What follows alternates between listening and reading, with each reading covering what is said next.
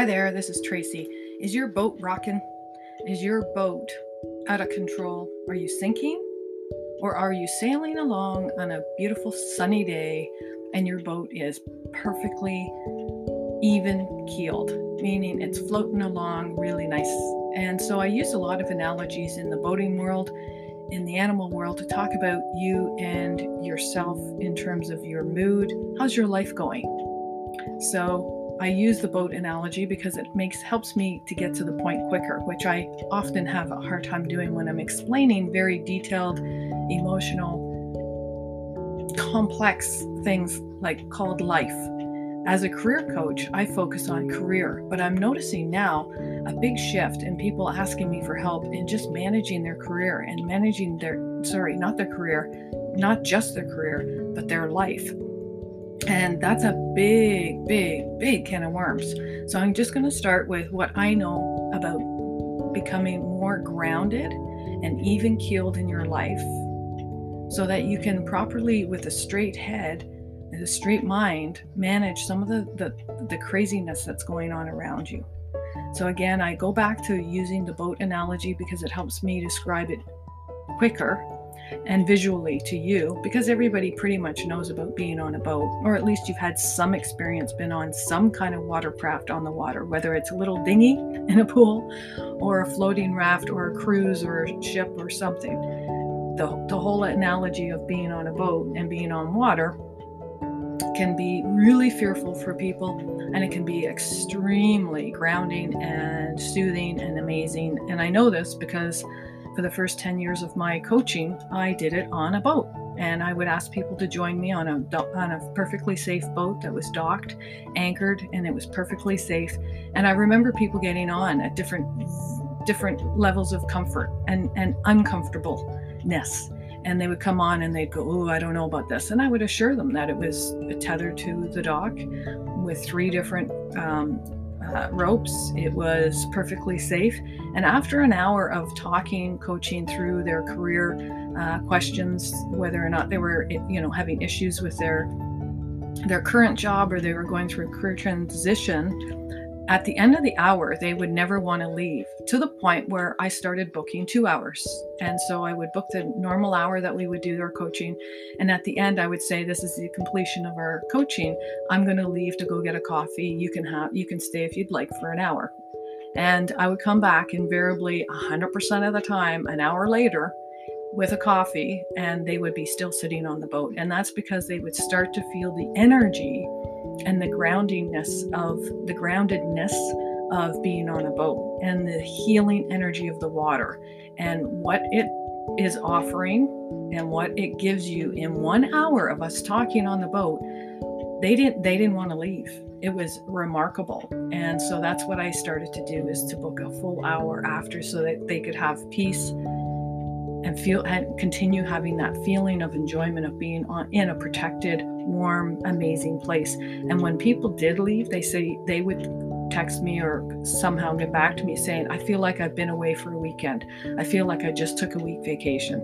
And that's the healingness of being in the water, I believe. So what I wanted to do today was share with you 3 techniques that you can use to get that same comforting feeling, to get that same groundedness, no matter where you are, and to become more even keeled in your mood, so you're not experiencing the extreme highs and the extreme lows that we all are subject to, regardless of who you are. We all have highs in the day, highs in our mood, extremes rather, in our emotional states. And then we also have the opposite lows.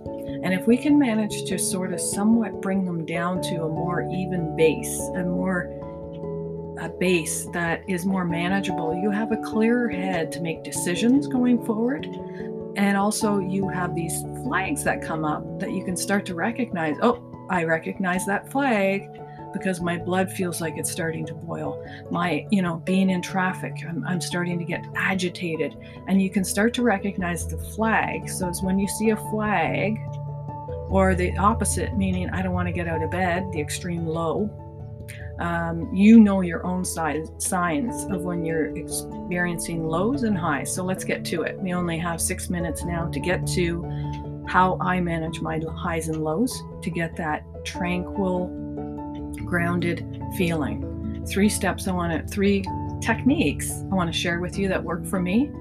It's not a quick fix. It doesn't happen overnight. You have to do it at least 7 to 10 days before you'll even start to feel it. But if you're invested in feeling better, or if you're invested in feeling different, the 2 different things, both good, then I'm going to share them with you now. And again, 7 to 10 days, consistent practicing this before you'll start to feel some difference or start to feel a little better. So let's start with, these are common sense things.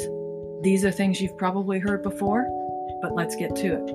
So I'm going to go with my morning and evening routine.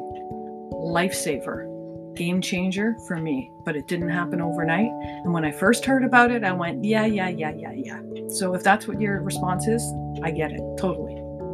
And that is 10 minutes in the morning before you get out of bed,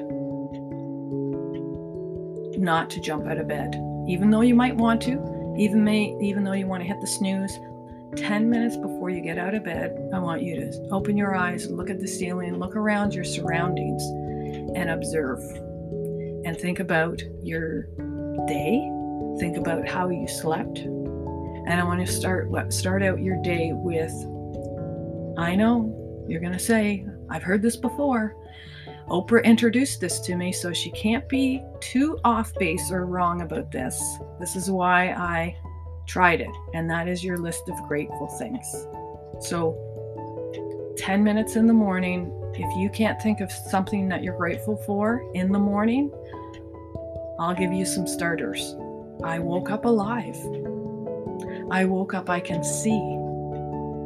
I woke up in a safe, warm, comfortable environment. I woke up to no alarm clock because I'm an entrepreneur and I get to wake up whenever I want.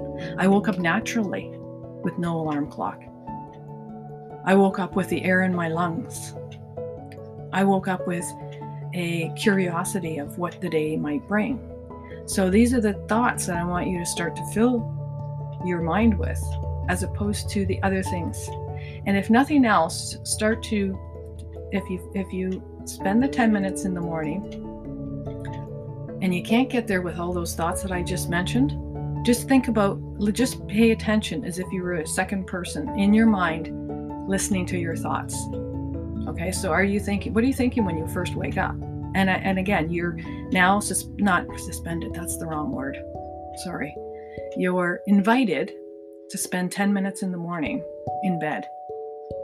I mean, really think about it. 10 minutes. You can fall back asleep if you want.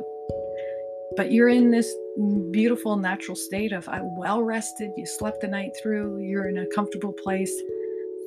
Pay attention to your thoughts. That's the first place to start. And if you're thinking negative, awful, crazy thoughts, you probably aren't. But if you are, this is the best place to start.